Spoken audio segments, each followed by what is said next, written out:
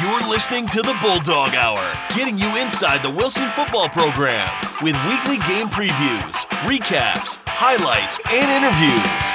Now, here are your hosts, Joe Mays and Justin Raffoff.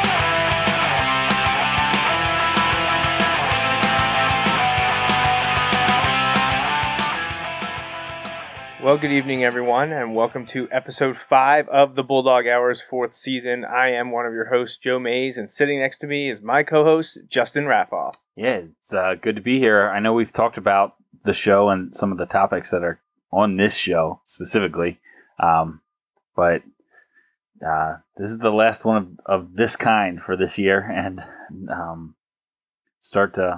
guess part of this show is the first of many, I guess, in terms of previewing teams and things like that. But we've reached that time. Yeah, we are here. It's official.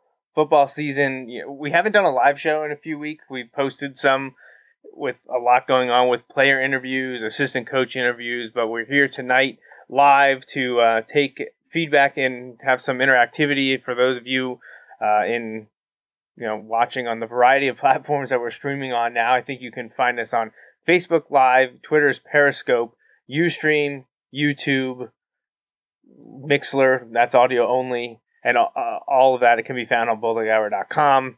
And hopefully we can see you watching the show in terms of you leaving comments about what we have to say about the Wilson football team here in middle August 2018.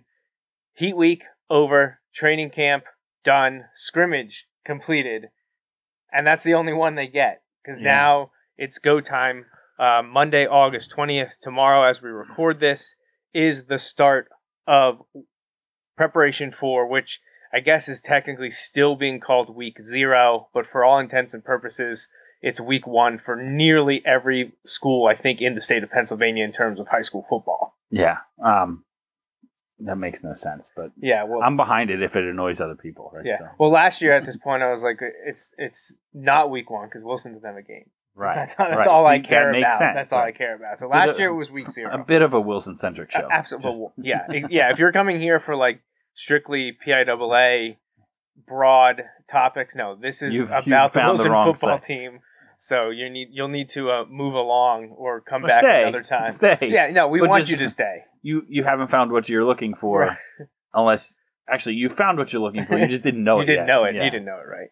So, yep, a good time here as the high school football season pretty much, it's ready to go, and people have been excited for a long time, both of us included, and now we're just 5 days away from the kickoff of the first game, which is in the Harrisburg area at Central Dauphin Middle School. That's where Landis Field at Speed Ebersol Stadium is located, and that is where the Wilson Bulldogs will travel this coming Friday night to open their season against the Central Dauphin Rams. And in just a little bit, we will have a preview of that game. But first up, we got to take care of our normal business, which is thanking our sponsors, those helping us here to keep the mics on, and that is my dad, as always, at May's Sandwich Shop, Andy Herr, Matt Cruz, and 2 anonymous donors. We appreciate all their support over the years. Again, we're in year 4 of this show. Some of them have been with us from the beginning. Others have jumped on board in the past few years, and even another one just recently in the last couple months. So there's always a lot of gratitude from Justin and I helping us out in any way possible. We appreciate it completely. And, if you're interested in supporting the show, there are ways to do that.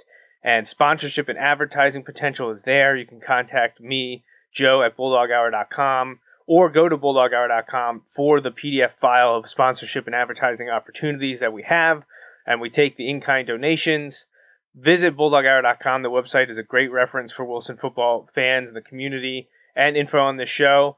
And, well, Justin's favorite thing. Yeah, like and share, right? Just spread the word. Yeah, spread the word. Follow us on Facebook, Twitter, Instagram. Go to the website.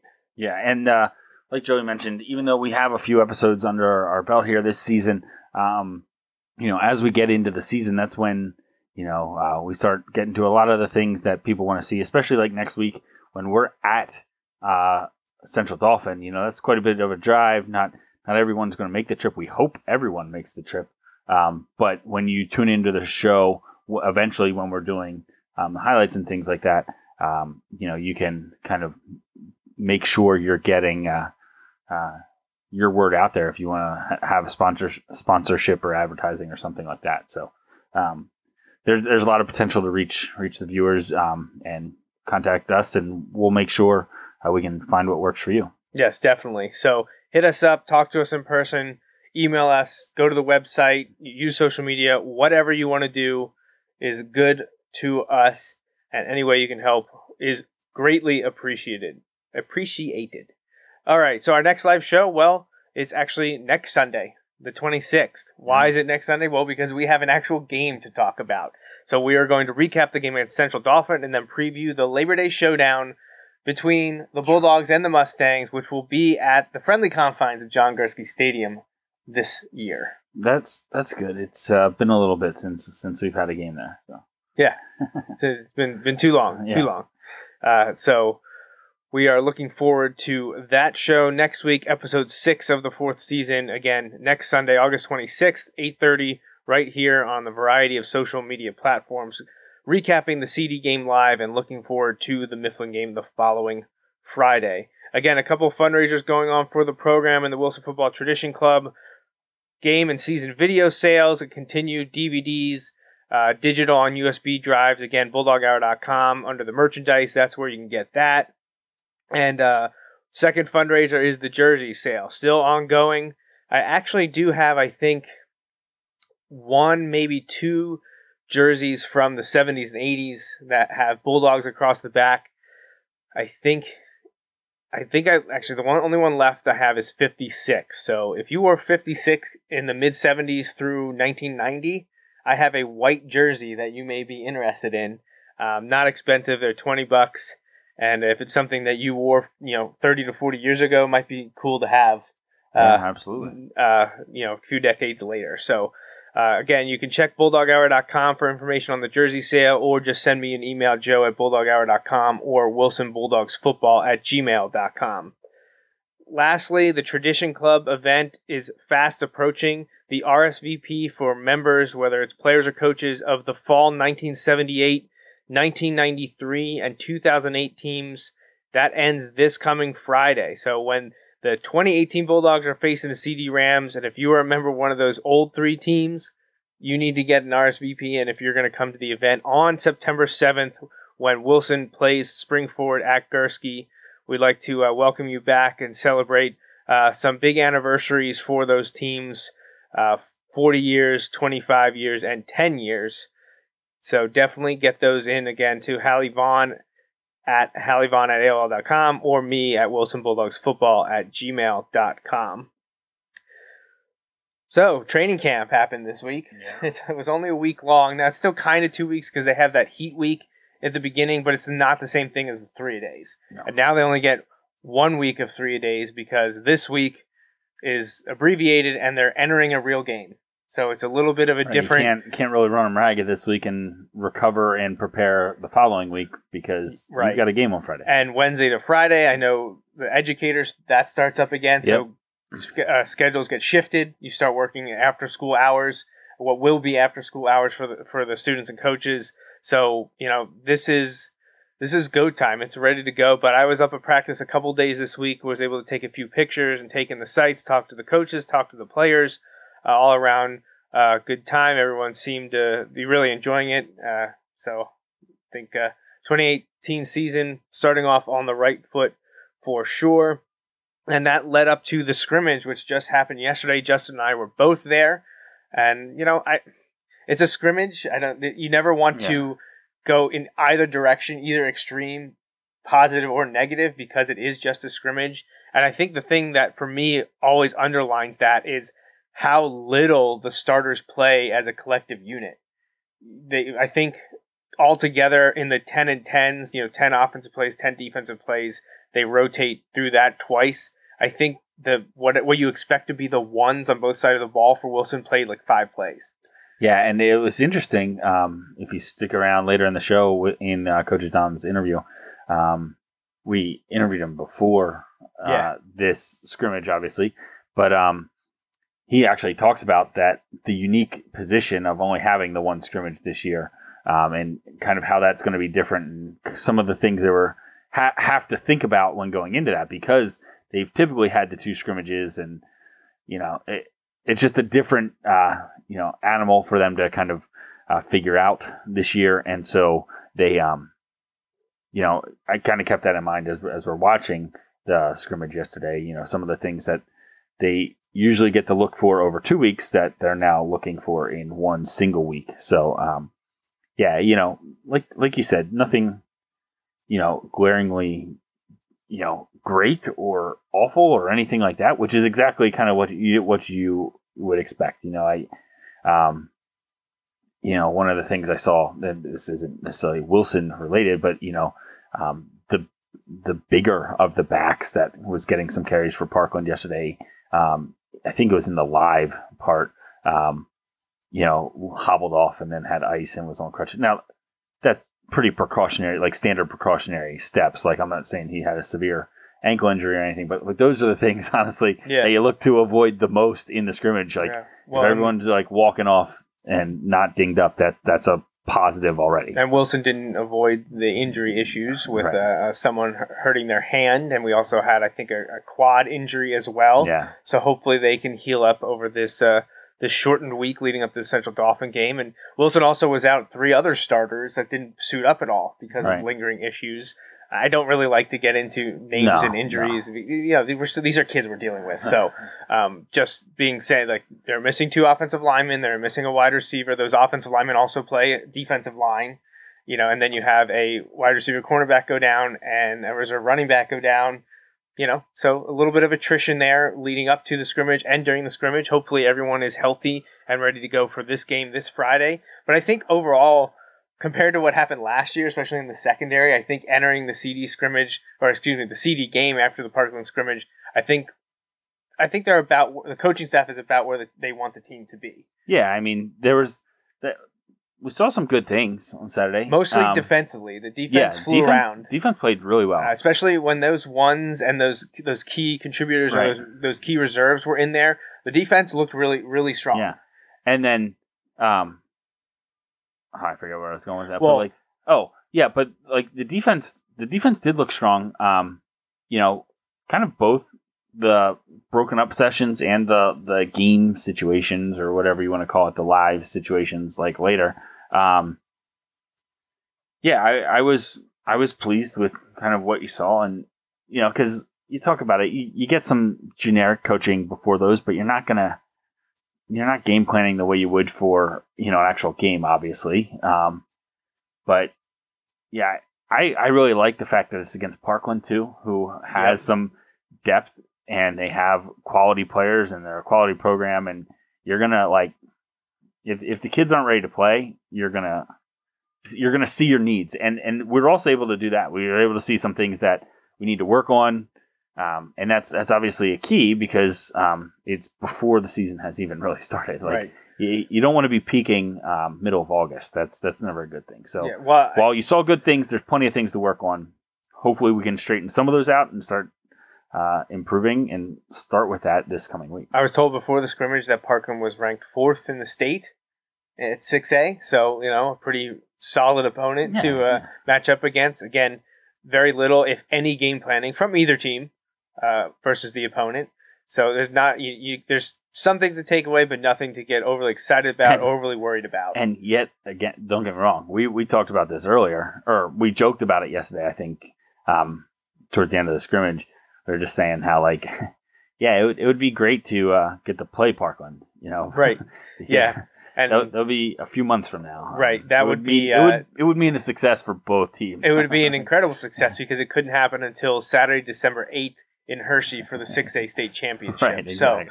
So, if Wilson saw Parkland again, I think both teams would be okay with that. It would be funny it would be awesome, obviously, for many, many reasons, but it would be kind of ironic that the East champ would be further west than the West champ. True.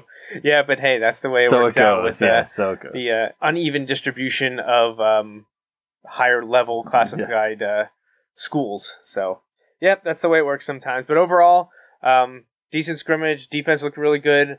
Offense showed moments. We saw actually more Elijah Morales than we saw Avante Lockhart, but I think that was by design again for to keep everyone healthy. But I think you'll see both of them in key roles this year. Absolutely. Which we heard Paul Roberts from WU. I was going to say, you've kind of, as the media cycles have been rolling through West Lawn at practices, you see their updates, and they've kind of hinted at that, or not so subtly hinted at, be on the lookout. Like Avante is the guy, I say the guy that people are looking out for. I think people that know the program are looking for it, but not necessarily until, outside the program. I don't know how many are going to be aware of him, just because he got some time last year, but it was in limited action. But when you look at Elijah Morales, he's kind of flying under the radar too. You know what? That's not always a bad spot to be in, because we looked at it last year. I mean, and it was true. We talked about it pretty much every episode last year. As Iggy went, the team went, right? If Iggy had a big game, team had a big game. And sometimes it was just crazy, ridiculous plays. I think about some of those receptions he made at Springford last year. Yeah, they were ridiculous. But they needed Iggy to get it. But you hope that the running back situation this year can develop into a solid as well. Last takeaway from the scrimmage, and we knew this and we've talked about it a lot over the last year pretty much, is that this team is young. This team has a lot of juniors and a few sophomores playing key roles. So what you see this year is going to be hopefully great, but the future is bright as well. So, I don't want to look too far into the future, but just knowing what Wilson will have back next year, that's also a good sign for the program as well. Yeah. So we like to acknowledge that from time to time. So quick look at the 2018 schedule now, as we now can check off the first three, which is crazy to think about, but those first three are done, and we're working our way into the bottom third and then that middle section, which is the meat of this Wilson season this year. Yeah, it's crazy. So again, this Friday, August 24th at Central Dauphin. All right, so let's talk about the Rams from Central Dauphin a little bit here with our preview here on the Bulldog Hour.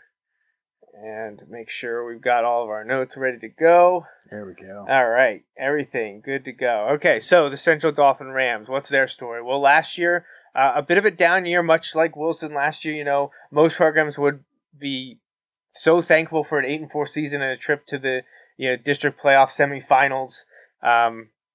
But that hasn't been the Wilson way over the years, especially with Coach Doms at the helm.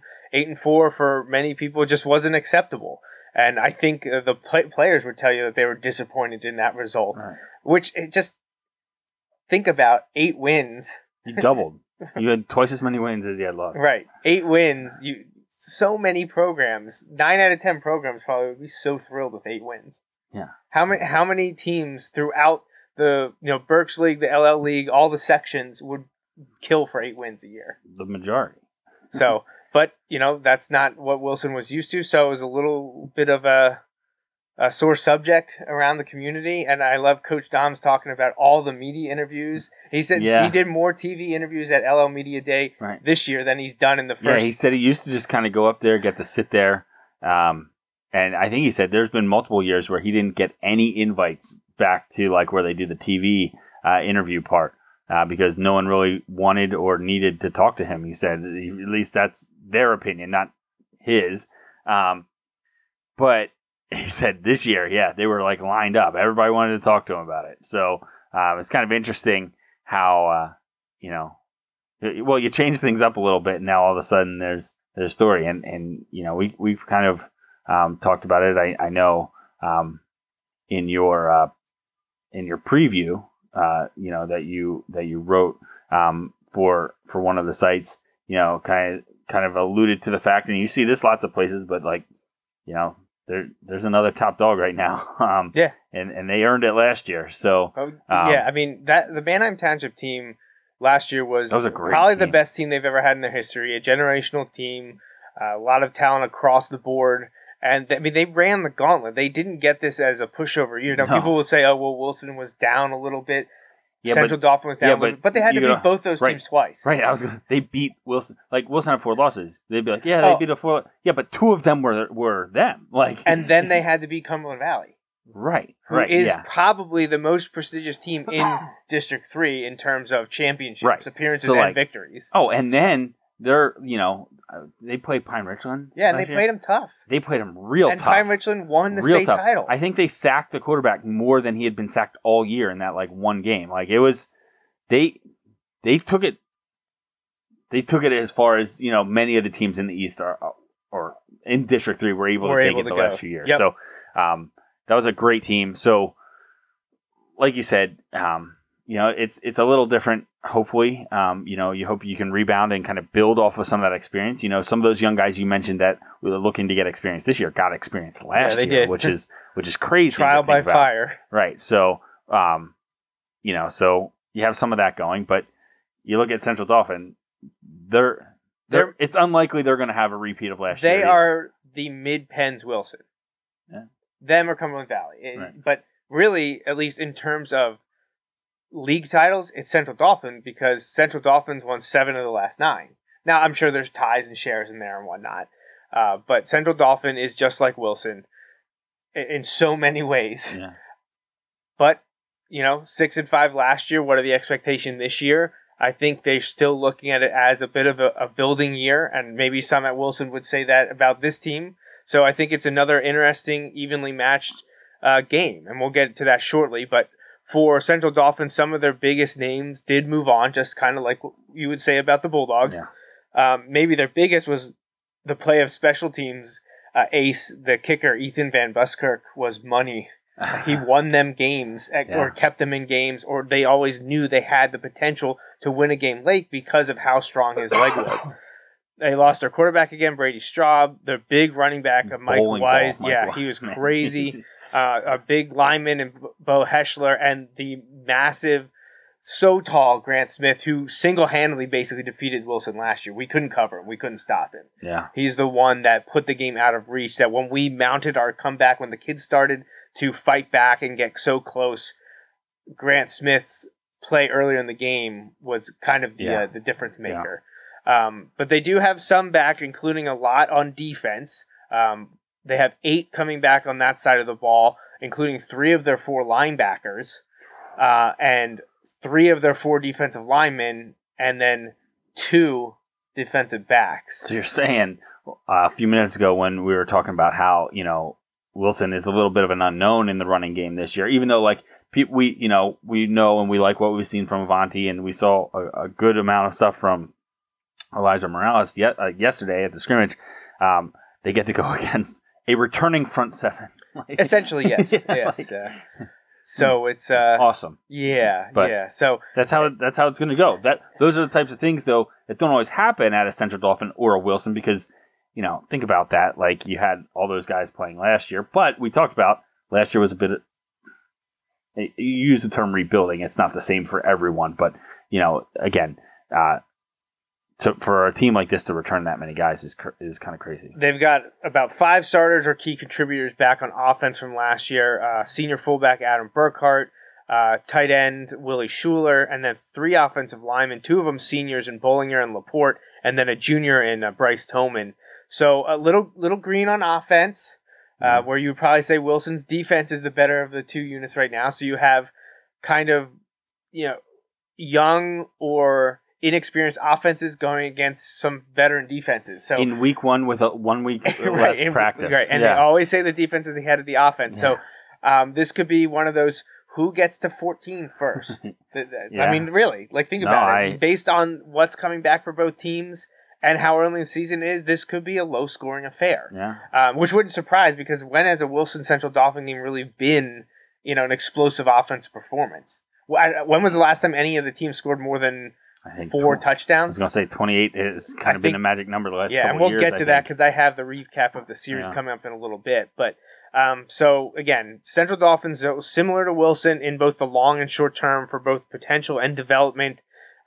The likely starter for the Rams this year, I believe, is going to be senior Noah Hoffman, although there's a chance that an underclassman could split reps or eventually win the role. But at least to start the season, I expect it to be Hoffman. And CD, though, is all about the run game. And they're not the Mifflin or the Berks Catholic type offense, but they do love their lead, power, sweeps, and traps. And that play action pass off of that is because killer. they run it effectively. Like, so destructive. Right, yeah. Well, that killed us last year. Absolutely. The tight end streaking down the field on play actions got us. And their defensive mentality, they run a 4-4 just like Wilson. They don't blitz a lot, and they're essentially a bend, don't break. We'll give you the 2 or 3 yards or maybe the short passes, but we're not going to give up the big play. So if Wilson's going to score... When you return 3 linebackers... Yeah, and 3 linemen. Right, you're going to make tackles. Yeah. You know, they're going to... You might get that yard or 2, and now you're stopped, and now you're stuck at 4th and 3. You know, That's kind of their mentality. So they might bend, but they're not going to break. So Wilson will earn every point they get Friday night. It's going to be a tough go for sure. So analysis and expectations for the game. Obviously, last year it was big plays and mistakes is what doomed Wilson in 2017. Yeah, they gave up those big pass plays. A bit of the frustrating thing there too was this was week 3 last year, wasn't it? Yeah, because we opened with Mifflin. We went to Springford, and then the home opener was the Central Dauphin game. By week 3, you would hope to see fewer of the mistakes, or lapses.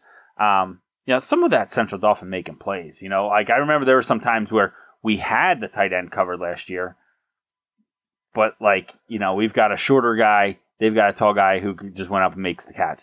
That's a tough kind of thing to try and make sure you can do, handle there. So being in week 1, how's that going to go? Yeah. We talked about that with the assistant coaches last week. Wolver and Covell talked about, the moving the schedule around and how is it opening with Central Dauphin versus normally opening with Mifflin. Right. And actually those first 4 games, and we touched on a little bit, the different offenses Wilson's defense is going to see the first 4 weeks is crazy. Yeah. But CD's up first, and it's going to be a tough, close game. Honestly, this is a game, and Justin and I will never, ever do predictions, so don't ever expect that from us. But maybe in the car ride. I mean live on the air. I knew what you meant. I was just being difficult, as I always am. But something like, this is going to be a 21-10, 17-7, 14-10. This is going to be a low-scoring, close game. I would not expect a blowout in any way for either team. I don't expect a close, high-scoring game. Yeah. I just think it's going to... let's look at the series history. So this is the 10th meeting between the teams. Wilson and CD had never played until 1996, and their first 4 meetings were all in the playoffs. Yeah. There were no regular season meetups, non-league games. 96, 97, 02, and 2011, again, all in the District 3 4A playoffs. And through the first 9 games, there was only ever one real lopsided game, and that was back in 1997. Right. Central Dauphin beat Wilson 44-0, and if you know anything about that game, it was in Landisville in a rainstorm or the after effects of a rainstorm, and I believe Wilson fumbled 10 times. And that's not an exaggeration, I think. I'm trying to remember. I read the article when I was clipping it. Right. And I think Wilson had 10 fumbles. Now, I'm not saying they lost every one of those, but it was just a messy, messy game. If you look, only twice in the series history has the winning team essentially scored more than 28 points, and only 3 times total. Yeah. There was one where it was 35-33 loss. Okay, thanks. Yeah, I know. I'm sorry, buddy. But that was 16 years ago. Yeah. Now, we haven't... Also, thanks. We didn't play... Yeah. We didn't play them that many times early on. It was only in district playoffs, number of times in the championship. But then in more recent years, we've played them, multiple times, or at least, kind of annually in this series, because it's a good test for both teams. And the way the district playoffs have been formatted more recently, back in 2002, and those teams, remember, you lose a game, you're done. You might not make the district playoffs. Right. How insane is that? Think of that now. If they only took the top 4, it was the opposite problem, and that's why they adjusted. Yeah. I think 8's the right number. I think in 6A, 8 is absolutely the right number. Well, and 6A, I think 8 in 4A may have been okay, too. Yeah, 16's probably the way to go in 5.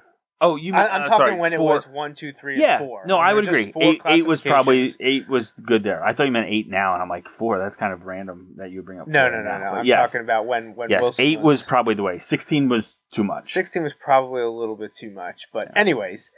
So yeah, this is the 10th meeting. CD actually leads the series 6-3, and there's not very many teams that can say they have a better winning percentage against Wilson, as in they've especially won more when games. Most of the games have been in the last decade. Yeah, like in the last 2 decades. Right, like if you look at those teams, if there are teams like that from the 40s and 50s, and right, 60s. right. It's some schools that don't even exist anymore. Yeah, I go through the list of all and I'm actually working on an updated list that's going to have scores and dates, so I can do a on this day in Wilson history and have like results from all the all-time games.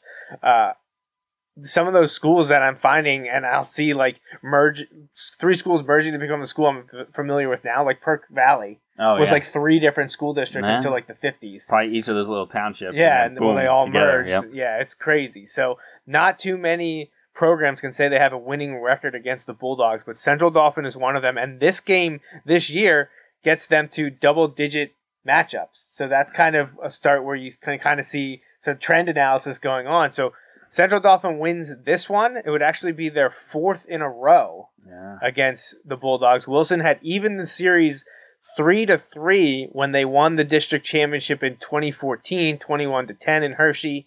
But then the next year, 2015, at Wilson, CD won by a point. The next year, CD won at home, 24-6. And last year, Wilson mounted a comeback at Gursky, but fell short to the Rams, 28-20. And now we're back at CD, and you can kind of see neutral fields. You know, you kind of have to, if you take those away, the road team actually is more successful. Yeah. So it'll be interesting to see if that works in Wilson's favor this year, but expect a tough, close game to open the season. And I pointed this out to Justin. And if you look at the dates, they've never met opening week. Yeah, this is the first time. No, they've met the last week for one of the teams a number of times, but have not met week 1. So and they will do so again next year. As of right now, Wilson and Central Dauphin will open the season next year on August 23rd, 2019 at Gursky Stadium. Now, I will throw in there that there will be a schedule change for next year. It will not be Central Dauphin and it will not be Mifflin.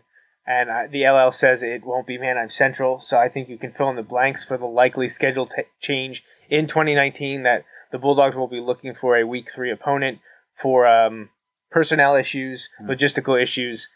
They will be introducing a new Week 3 team, and that will be slated to be a road game next year. And as soon as I hear who that will be, which may not be until the end of this season, I will obviously let you all know. But Springford will be departing the schedule most likely in 2019. All right, so doing research for this game against Central Dauphin, I looked up District 3 at the highest classification playoff results. And it's amazing to know that of the 36 championship games played in District 3 at either 3A, which was the highest level from 82 to 84, or 4A, which was the highest level from 85 through 2015, and now 6A in the last 2 years, either Cumberland Valley, Wilson, or Central Dauphin, or 2 of the 3, have played in every single championship game except for 8. Wow. Oh, and also 1 or 2 of those teams have played in every single highest classification D3 playoff championship game since 2008. You have to go all the way back to 2007 was the last time one of Wilson, CV, or CD wasn't there. Right. And that was back-to-back years of, well, I guess a team that we shall not name there. Yeah. But they lost, so it's okay. Yeah. But in those crazy years. Yeah, that was those transition years. Yeah. So I think wasn't it through 05? Was it still 4 teams or was it 8 teams then? I think it was 4, but I think it was I don't know because State College is in there. So like, I think in 04 and 05, I think or maybe 04, 05, 06, 07. See, I they was went away to 8. those years. Yeah, Like, I don't know. remember. Yeah, that's a tough. That's the dark ages for us and the Yeah. Wilson football because we weren't around. Yeah, I think they bumped up to 8 teams in 04, 05, and then 16 in 06, 07, but it was a D3, D6 like crossover. Right. Like it competed 'Cause- with all of those teams. Because the team that shall not be mentioned would have essentially won district title, essentially, but it was merged, and so there was an extra, Right. what at the time became an extra game for the district title. And Yeah, I guess Mifflin was technically the D3 champ in 06, but Right. it was a D3, D6 sub-regional or because sub-bracket. State College is like the only. Right, yeah. Like, they're almost the only representative Right. from there ever. And they beat Mifflin, so Mifflin was denied a district championship trophy. But I don't think we're going to cry about that. So I'm all right with it. yeah, I'm okay with that. So Wilson's made 10 District 3 championship appearances, winning 7. Central Dolphins made 6, winning 3. And Cumberland Valley's made 21 of the 36, winning 13. So among them, 37 appearances and 23 wins. Well, it's crazy because if you go, like, if you're just doing this by analysis, if you look, we have Central Dolphin on the schedule this year. I know Cumberland Valley is that high one, but we also have Manheim Central on the schedule. So you just drop to the 5A or 5A or the second former highest 3A. Yeah, classification. like the numbers are up there, like with those CV like numbers. You know, Yep. just absurd in terms of the number of championships and appearances and things like that. And then you throw in like McDevitt or Lancaster Catholic. Like, you encompass that area of Mid-Penn, LL, and Berks. You pretty much have 3A, 4A, 5A, 6A, like those, like if you had to pull out of a hat a team to win a title, it's going to be one of those 6 teams that I named. Right. The odds are high on that. So, well, without further ado, let's get to probably the main thing that most people wanted to hear tonight, which is our interview with Coach What we call a Doms. captive audience. Yeah. Let's reel it in. So we did the preview of the game this week. Now let's take it back a couple weeks now. We did the interview with Coach Doms the first day of Heat Week, which was Monday, August 6th, and we sat down with him for almost 45 minutes. So I think you'll really appreciate the interview. I think there's a lot of content there. We asked a lot of questions that people asked us to ask him, and it was a good time. We're always thankful for him taking the time on such a busy schedule to do this with us. So, without waiting any longer, let's get to that interview. So here's the Bulldog Hours 2018 preseason interview with Coach Doms. All right. So actually, our last interview this year is probably the one that most everyone wants to hear, is to get to talk to Coach Doms here before the 2018 season starts. And you're kind of going through a mini car wash here, as I already saw you talk to Mike Drago and the 69 News, catching you on this first day of the heat acclimatization week. What's it like to be back here for what number season is it now? I know it's in the 40s. This is 43. 43. Yeah. So a lot of changes since the mid 70s to 2018. A lot of responsibility changes. Yeah, it's far more. In the 70s, you weren't allowed to do anything in the off season, so all we had was weightlifting. And then the week before we started camp, we did a real heavy conditioning week. And then we went to camp, but you weren't allowed to give them equipment. You weren't allowed to give them helmets. You didn't have any of that stuff. When did that start to change in Pennsylvania football? Mid to late 80s, it really started that they went from you can't give them anything to you can give them all the equipment,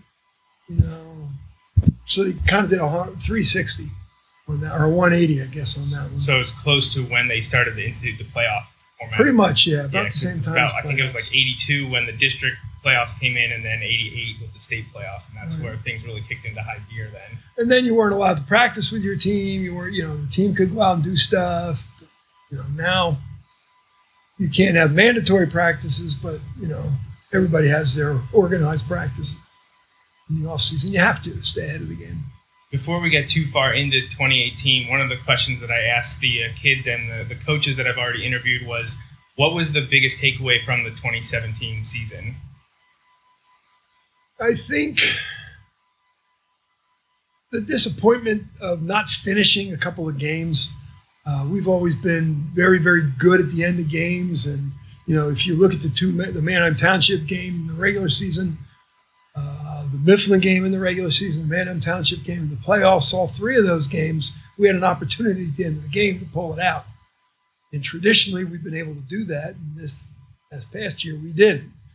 And, as I look back on films and things like that, I really attribute that. We had an okay team chemistry last year, but, when the chips are down and, you have a team that's pulling together and it's fantastic chemistry, they tend to pull it out. So we worked pretty hard this year in the off season on leadership and chemistry. And I think, we've got a couple of really nice team leaders, and I think, our chemistry's been good so far. Obviously, it's got to build, but it's been good so far. Yeah, the senior group of players that I talked to 8 of them a couple weeks ago, and then I got to talk to a few of your coaches last week. They all mentioned that the chemistry and the leadership, the way the team is coming together has been pretty significant and a lot different than last year. And it's better, but, obviously you don't know how that's going to, until you go through the hardships of a couple of battle-tested games. If you lose a game, how are they going to respond? That's going to be the big part. But so far, we're happy with where we're at that way. So besides the loss of the senior players, we had a couple of players that we expected to see this year move on, as well as a few coaches no longer with us.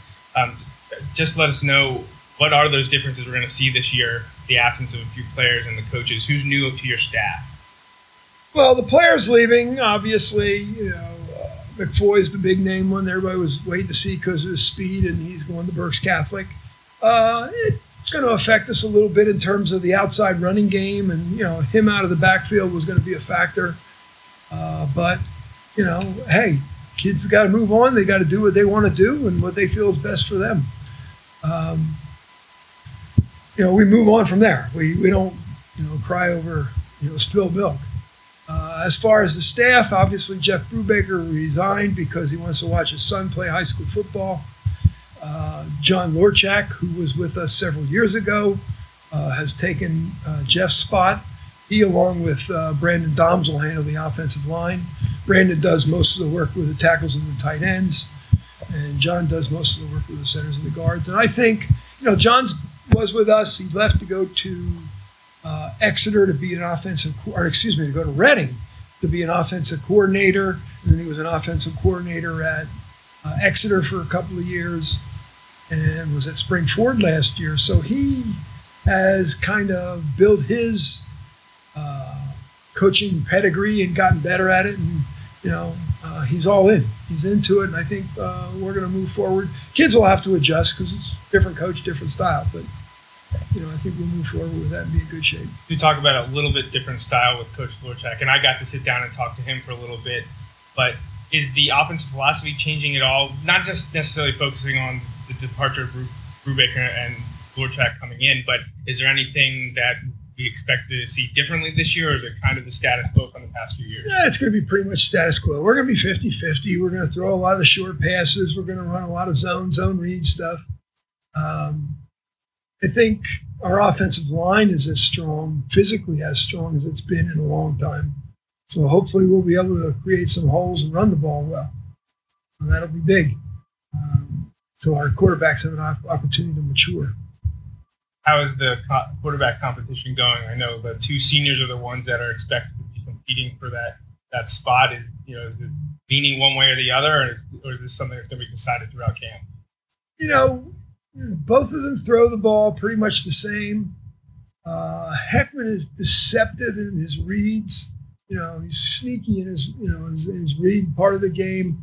Butrick is a little bit better under pressure and avoiding rush, but until you put the pads on and go full bore, you don't know how any of them are going to react. So, they both have their strong points, and you're going to wait and see. That short preseason is going to be.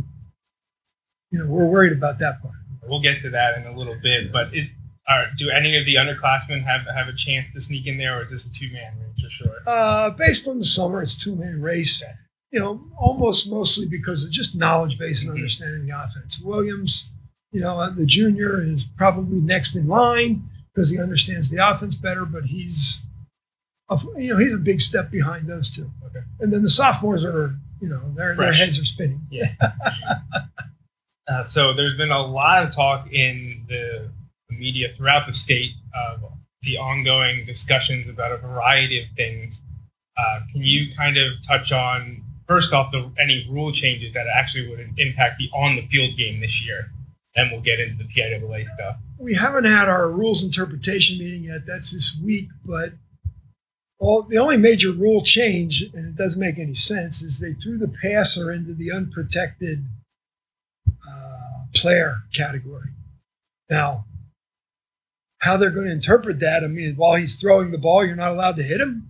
I mean, he's always been protected once he's throwing the ball. So I don't know if they just did that to clear up language or what, but we'll find out on Wednesday at the rule interpretation meeting. It's kind of like the application of that. And at the highest level in the NFL, they're talking about that helmet rule. This is kind of a smaller level. Yeah, I mean, they really tightened things up last year with that unprotected player. And I didn't think it was a big deal, for the most part. You don't get many calls. It's just took away the cheap shots, which is what you would. So, but other than that, no major rule changes on the field. So at the PIAA level, there's been a lot of talk about fairness or equality, whatever term you want to throw out there, that is going into effect this year already in one aspect, and then possibly down the road with ongoing discussions from entities outside of the PIAA. First up, the transfer stuff. What kind of impact do you think that'll have on football as a whole, and what about directly here at Wilson? Well, the transfer rules basically read that after your sophomore year, if you transfer, then you're ineligible for playoffs for 1 year. And then they have the 50% rule that if you play 50% of your games, you're not eligible for to play it if you transfer in that season. And then they have the 21-day rule that you have to sit for 21 days regardless if you transfer, and even if you transfer, after the second game or something. Those are all passed. Those are all there. I believe they went into effect today. They go into effect August 6th. Today. I don't know how much they have hardship rules so that, the wording is such that you can no longer transfer. It used to be you could transfer for academics and all the other things. Well, all of that specifically says you can't transfer. All those rules apply. You can transfer, but all those rules apply regardless of if you're transferring for academics, a better social, whatever. In other words, they took the if out of it. Before it used to be just you couldn't transfer for athletic reasons. They still have a hardship scenario in there, like if your parent, if their job, was moved from one place to another and you're moving as a result, you just apply for the hardship. I don't know what they're going to do in terms of, if somebody's moving from Daniel Boone to Wilson, that was kind of where my not really misunderstanding, but confusion on the rule was, if someone's moving just because they want to move, why do you get to tell a student that you don't get to play in the playoffs? I really think that they're going to have some legal battles on that one. Okay, yeah. I mean, it's one thing to just do the transfer, but if a person physically moves their domicile, where they live, not I'm living with my aunt, or I'm renting here and here, but physically sells that house and buys that house, I think PIAA will have to ease a little on that. Well, they said there will be an exemption hearings and possibilities like that. Absolutely. But that was the one that came to mind immediately. Like, what if you just move school district? You only have one residence. Like, there's nothing going on where you're living with a family member. That just seemed really... They're going to have to deal with that. Draconian. Yeah, they're going to have to deal with that because, they're punishing a kid for somebody wanting to move from a starter home to a permanent home. Right. So...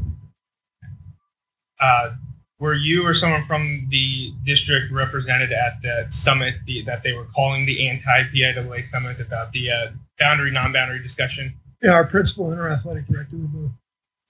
And have you had meetings with them to discuss what went over? Are you completely up to date with that? Pretty much up to date. I mean, I don't know that anything definitive has come out of it. They're waiting for someone to push the legal issue. The way the rule, and I think PIAA interprets the way the policy reads, which simply says they have to be given equal opportunity to participate. Well, if there's playoffs, I mean, if you're in 5A and you want equal opportunity, maybe you want to compete in 4A. You can't do that. So what's the difference if they're if they have a playoff system that's comparable to every other playoff system, that's what they're trying to push for. And I don't know if anything's ever going to happen until there's until somebody wants to, push it legally.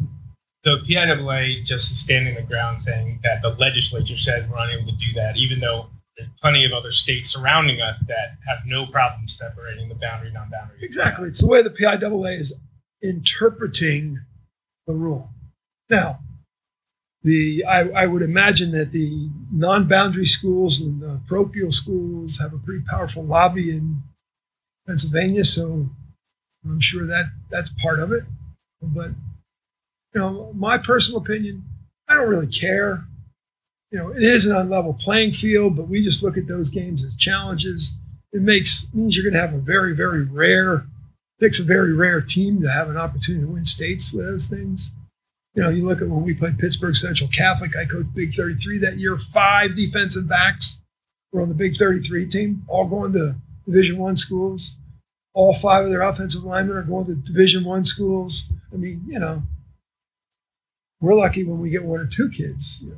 But, I always thought it might be interesting if they would sit down and say, okay, you can go to that school if it's within a certain boundary, which is the way the old Catholic school system is, or if you pay your own way.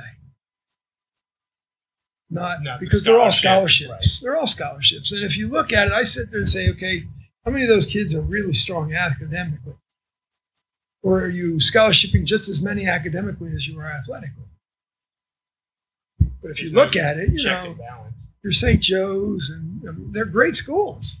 But a lot of those kids that are playing there are coming from underprivileged areas. So they're getting opportunity to go to one of the best academic schools and athletic schools for free. I don't knock their coaches. It's just the system is wrong. Right. And that's what the Equity Summit, I think they were calling it, was right. To kind of get a fact-finding mission and see what is it that we can do about this. And they're all about getting, and I think you were the first person I heard mention this, and it may have been the first time that we talked to you 3 years ago, was your solution was, let's see, four divisions or classes, whatever you want to say, in the playoffs for boundary schools and 2 for non-boundary. Sure. And that's what came out of the summit, too. That was what they would like to see implemented. Yeah.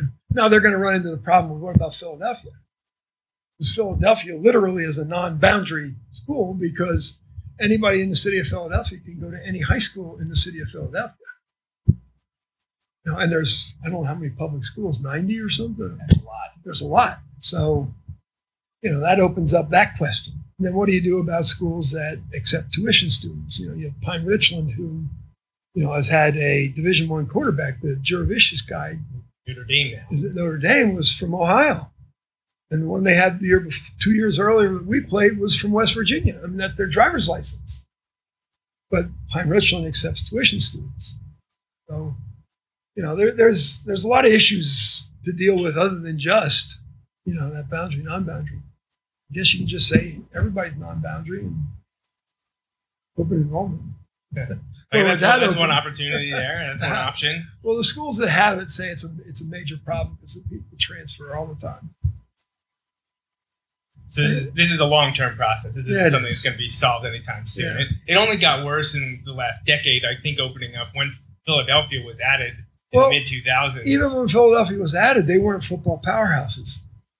They only became football powerhouses in the last 5 or 6 years, 7 years. They just started, hey, let's bring in the coach at St. Joe's makes $115,000 a year to coach football. And that's what he does. He's a recruiting coordinator. That's his position. Well, guess what? If I'm a recruiting coordinator, who am I going to recruit? Athletically talented individuals that'll help you win. Absolutely. Yeah.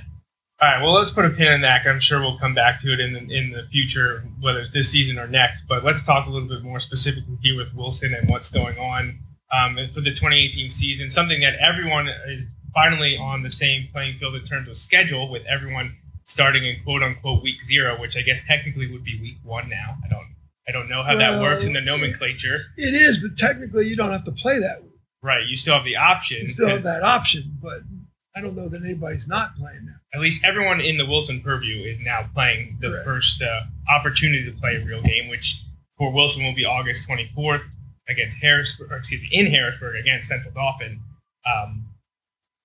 Is there a challenge to you this year starting that week sooner, or do you like it because now you're on the same space as everyone else? In terms of playing Governor Mifflin, it's going to be beneficial because I think that's a big edge. They played week 0 last year and we didn't. When you look at special teams and all the little things that you can clean up between the first and second week, they cleaned it up. Getting ready for week 0, 3 weeks we have a game. And we're not allowed to hit this week. Next week we'll hit and we have 1 scrimmage. And then the following week we're getting ready to play a football game. So the inexperienced kids are the guys that are going to really suffer because they don't have as much time to get ready. I think the other group of kids that gets hurt are the borderline kids to play. Because normally what we would do in a first scrimmage is we would play, all those seniors would get pretty much equal time, and the juniors that we thought were in the hunt would get equal time. And then we could sit down and evaluate on film. We could show them on film their strengths and their weaknesses. And you had that scrimmage, you could do that. Then the second scrimmage, the people you thought were going to be your starters would get 2/3 of the time. And the other guys would only get 1/3 of the time because you needed to get ready for your first game. Now we go into this, we don't have that first opportunity anymore. So we got to pretty much decide, who those 2/3, who's going to get those 2/3 reps, which doesn't give as much of an opportunity to the guy that maybe is marginal. It's not as fair to them, but, as I've been telling them from the first day of practice in spring ball, you have to show us this spring and this summer that you're ready, when the time comes. Otherwise, somebody's going to be in there getting more reps and it's going to make it that much harder. Doesn't mean you can't work your way in the lineup. You just got to work that much harder. The first 3 weeks of the season are always the non-league slate, and then the LL changed things up a bit, and now your first 4 weeks are non-league, and the teams are identical, just playing a little bit out of order with Central Dauphin first, followed by Mifflin and Springford. But instead of having that expanded league slate with someone like Lebanon, now you get to play Manheim Central. Well, you know how we try to duck everybody and always play that real cake, non-league schedule. Not Central Dauphin, just one of the best teams in District 3. Mifflin, big rivalry, always one of the Berks League winner. Springford, is playoff team down in District 1 for the last 6 years. Familiar with you guys. Manheim Central, another cakewalk team. We dodge all the tough ones. But, it's funny because I wasn't really happy with that decision by the league. Which was told to you, not asked. Right. And I don't know. I can understand they wanted to move Lebanon down. I can understand they moved Effort down. So move them down 1 and bump a team up and, keep everybody playing 7 league games. Manheim Central doesn't want to play us. They said that years ago when we played them. They dropped us for that reason. They said they can compete with us. They're a very good football team. But because of our physicality, they're going to lose 1 or 2 players for 2 or 3 weeks or more. And, like I said, they don't have the depth to be able to afford that, even if it's just losing special teams play. So, but we have no choice. That's going to be our schedule for the next 2-year cycle. So my follow-up to that is then, and you kind of mentioned it, alluded it to, about how strong the non-league schedule is, and you're playing these teams all of next year as well. When the next talk for the following 2-year cycle comes up, do you expect to change because of how tough it is, or this is what we like and we're going to keep chugging along? I think the first question will be, will the LL decide that there's teams that are ready to shift, did Lebanon get back on the wagon and get things going? Did Effort to start winning some games? I think if they're starting to get it going, there may be a chance. Or if enough people, enough teams say, they have 9 league games and we have 6. Right.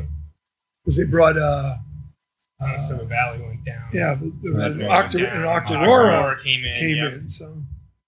So hey, there's some things you can't control.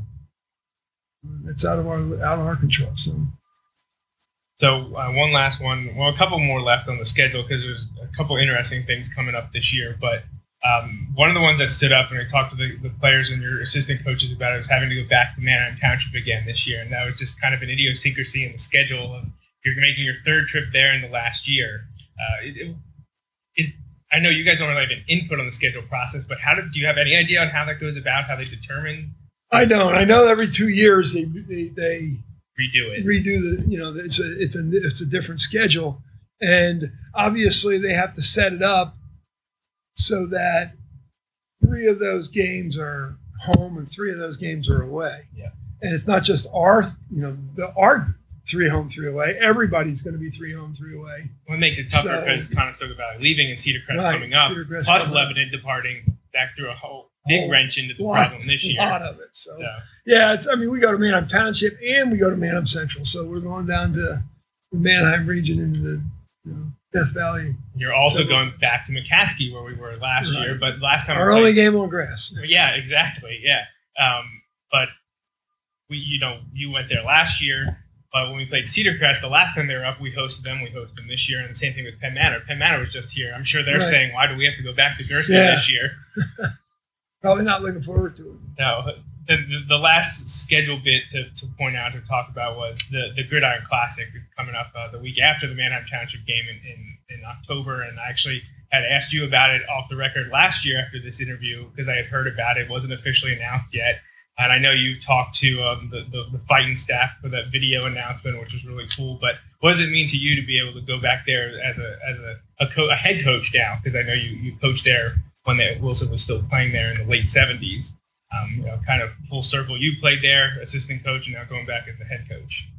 Well, I think it's going to be a neat experience for the kids. They've got that giant scoreboard in center field, which will be behind the visitors team. So our kids will see it all the time. Kids are going to be looking at the scoreboard all the time. We talked to them about the instant replay. I said I wouldn't want to be the official, but what they said was they're already set up. They understand the problem with the officials with that. So anytime there is a touchdown or a big catch, they will run it at game speed, but they won't slow it down. Okay. So that you're not going to see the receivers definitely in. It's going to be game speed when they go. I think in a little bit of an attempt to protect the officials. Yeah. Because fans would get really nasty at that point. But it's going to be different. That part's going to be neat. It's going to be interesting if you go no huddle because defense will be looking at the scoreboard to see the replay and they'll be running the next play. But we had to work out a lot of logistics. With camera crews and end zone cameras, coaching boxes, all that. And then I guess they're going to. The one end zone with the swimming pool will be Wilson's end zone, and people can buy tickets there for $27. I think gets them all unlimited food and into the game. And if they want to go swimming into the pool, and the Hempfield will have the other end zone, and hopefully I think it'll draw a good crowd from Wilson just because of the novelty of it. Yep. And they asked, what about Hempfield? Are they going to travel? I said, well, if they're 5-2, then they'll have a big crowd. Or 6-1, they'll bring a big crowd and the novelty of it. But, if they're 2-5, then they won't travel. It's just the way it is. It'll be interesting. I'm a little concerned with the sod. And there's a little bit of unevenness where there's some places that are slightly going to pitch down or slightly pitch up. Very subtle. Not much different than a typical crown field in grass. But I'm concerned with weather. Yeah. If we get a lot of, deluge or whatever. Now, we're the only game that week. Right. Everybody else, the other weeks, I think there's 3 games. Yeah, it's Thursday, Friday, Saturday, the first 2 weeks. And then I thought it had been scheduled Thursday, Friday, but it looks like you're the only one scheduled right now. Yeah, we're the only one. October 5th. The 3rd week. Yeah, We're the only one. But I know they have, I talked to the people out there, and they have provisions that if it's really nasty weather, that they'll play in their alternate plan. They'll go back to a home field or a turf field or whatever. It's really nasty because if you get a deluge like we had Friday night, they won't be able to handle that now. But they said if they had to, they'd resod. So they felt pretty comfortable. The field would be in great shape. Who came up with that idea? Was that a fighting thing? I think it was a Fighting Phil's thing because they're returfing the whole field this year. And they thought, before they do that, obviously football's a lot harder on the turf than baseball. I think they thought before they did that, that might be a neat public relations thing, because if you go back to the 70s, 60s and 70s, virtually every high school team, with the exception of maybe Wilson, played either at Albright or Municipal Stadium. Right. And they used to play Thursday night, Friday night, Saturday afternoon, Saturday night. 4 games right in a row. And it was in terrible shape. The infield was the infield. Mm-hmm. You sank up over, if it rained, you sank up over your shoes in mud. But, field's going to be perpendicular to when it was then. And I guess the question was asked, somebody asked me, when's the last time we played, did we play our home games there? And why have we always played at Wilson? And with the exception of 58 and 59, we've always played here. Right, yeah. 58 and 59, the field, they turned the field. The field used to run, the field was over where the tennis courts are and ran parallel to Grandview Boulevard. And when they were redoing the whole thing and turning the field this way, that was 58 and 59. So the field was all torn up. So those 2 years we played at Municipal or Albright, I forget. I think a little bit of both, depending on the opponents. Based on the research that I've been doing with the game films that I've been converting and stuff. But they were the only 2 times that we weren't playing our home games here. Having a school district, a field to play Right. on. So Wilson last played, if I'm correct, at Municipal Stadium in 1979, when Muhlenberg was still using that as their home field. And actually 2 of your current coaches were on that Wilson team, Ernie Wolver and Paul Gravel. So I got to talk to them about the last time they got to play as a player there, and now they're going to get the coach as the coach there. So I think I made them feel a little bit long in the tooth with that remark. Yeah, we've got some old timers. Besides, you mentioned the field issues that could come up. Is there any issues logistically from your standpoint of losing a home game here at Gursky? Are you treating it kind of as an away game because you're going to have to take buses and? No, we're going to treat it as a home game. We're going to dress here. Everything. Come back here, shower, and that. So it's almost like we just got a short hop, 15-minute hop by bus to get there. I was concerned financially because, obviously you lose the revenue, the gate, the concession stands and that, but I know Drew worked that out with them, what the revenue sharing is going to be. And they said that they feel pretty comfortable. They'll make just about zero.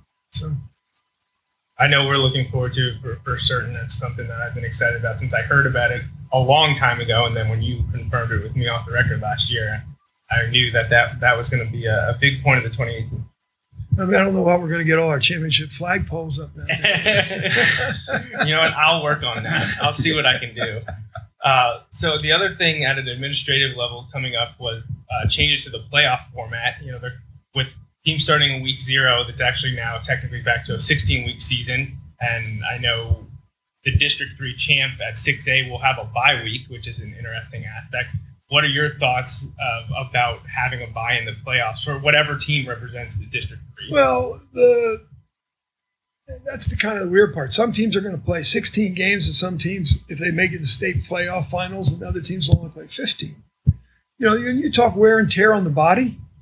That one game was huge. I was glad when they went to it, they didn't decide to move the start of playoffs back a week. Because I'd rather have the bye after the district final because, let's face it, by that time of the year, you got 13 games under your belt, a scrimmage under your belt. You're physically, you've taken a pounding. Sometimes it's probably good to have a week. I mean, if you look at last year, if we'd had a week off before our last playoff game, we were down.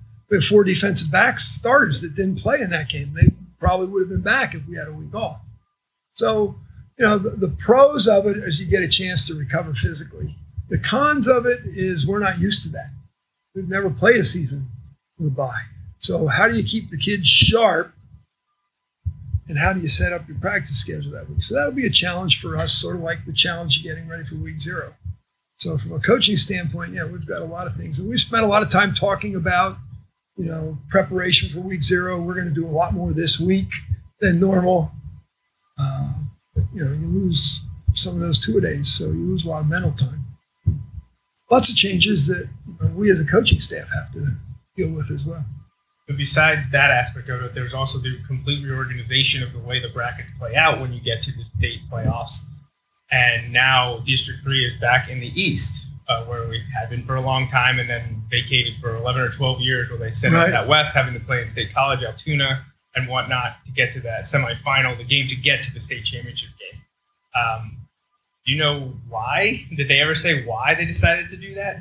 Well, the reasoning behind it is they moved 11 and 12 out. Now, District 3, I think, has 17 6A teams this year. Yeah. 11 and 12, I think, combined have 23.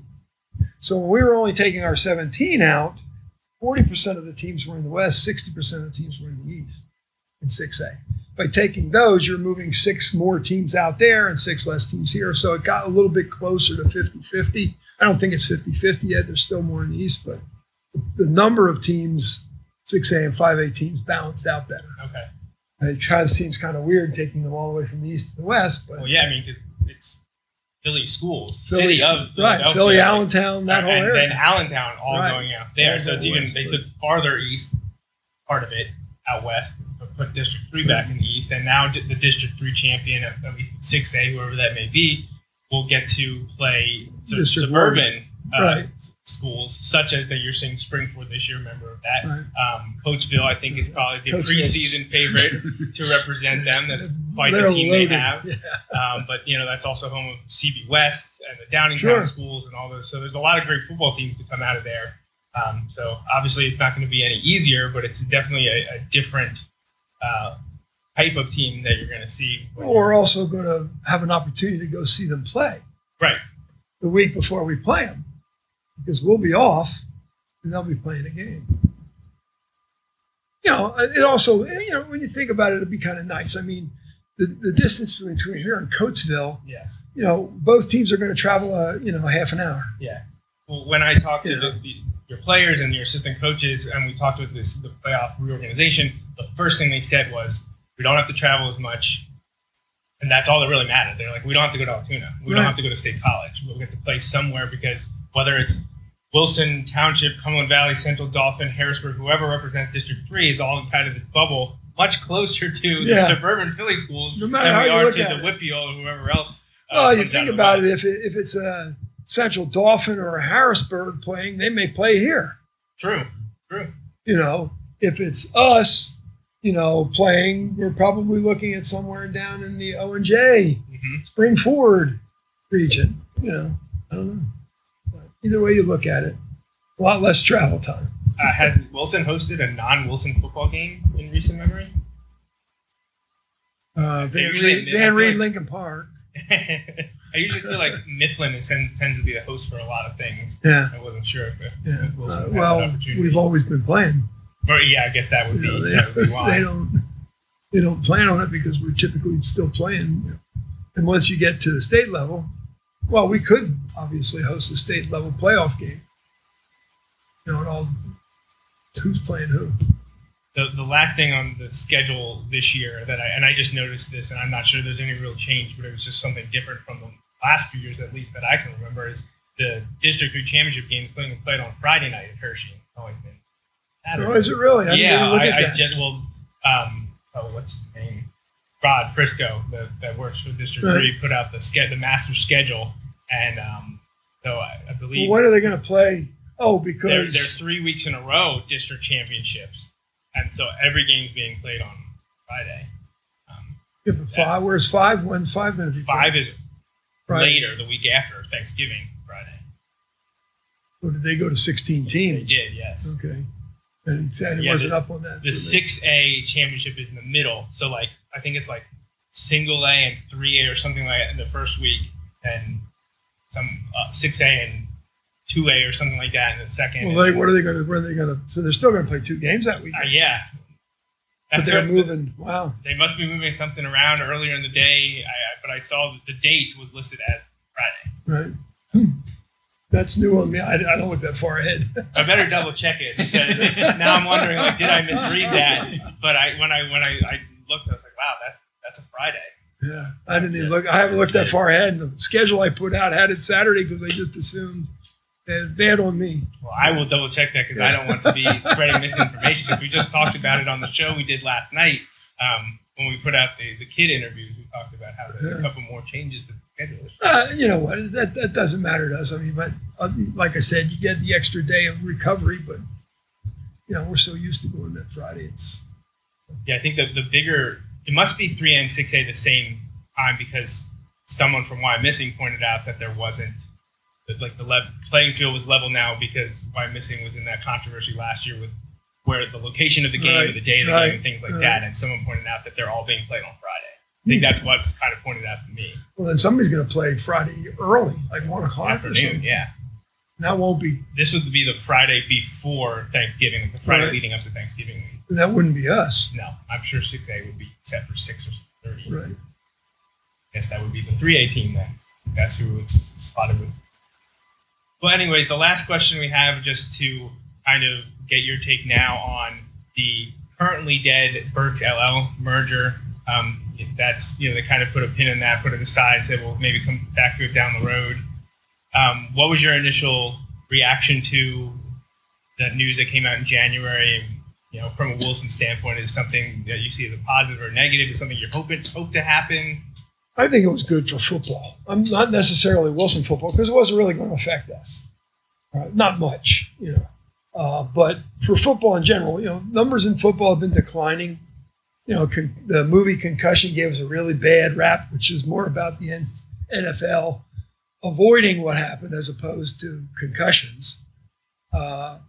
And some of your struggling programs that are going 0-10, 1-9 every year, their numbers are dwindling in there because kids don't want to play. I mean, let's face it, when you don't win any football games, it's not as much fun. So what that was going to do is put, the 2 or 3 programs from Berks and the 2 or 3 programs from the LL into the same division. And now they would have had a chance, because now you're playing, all those teams are pretty much on par with each other.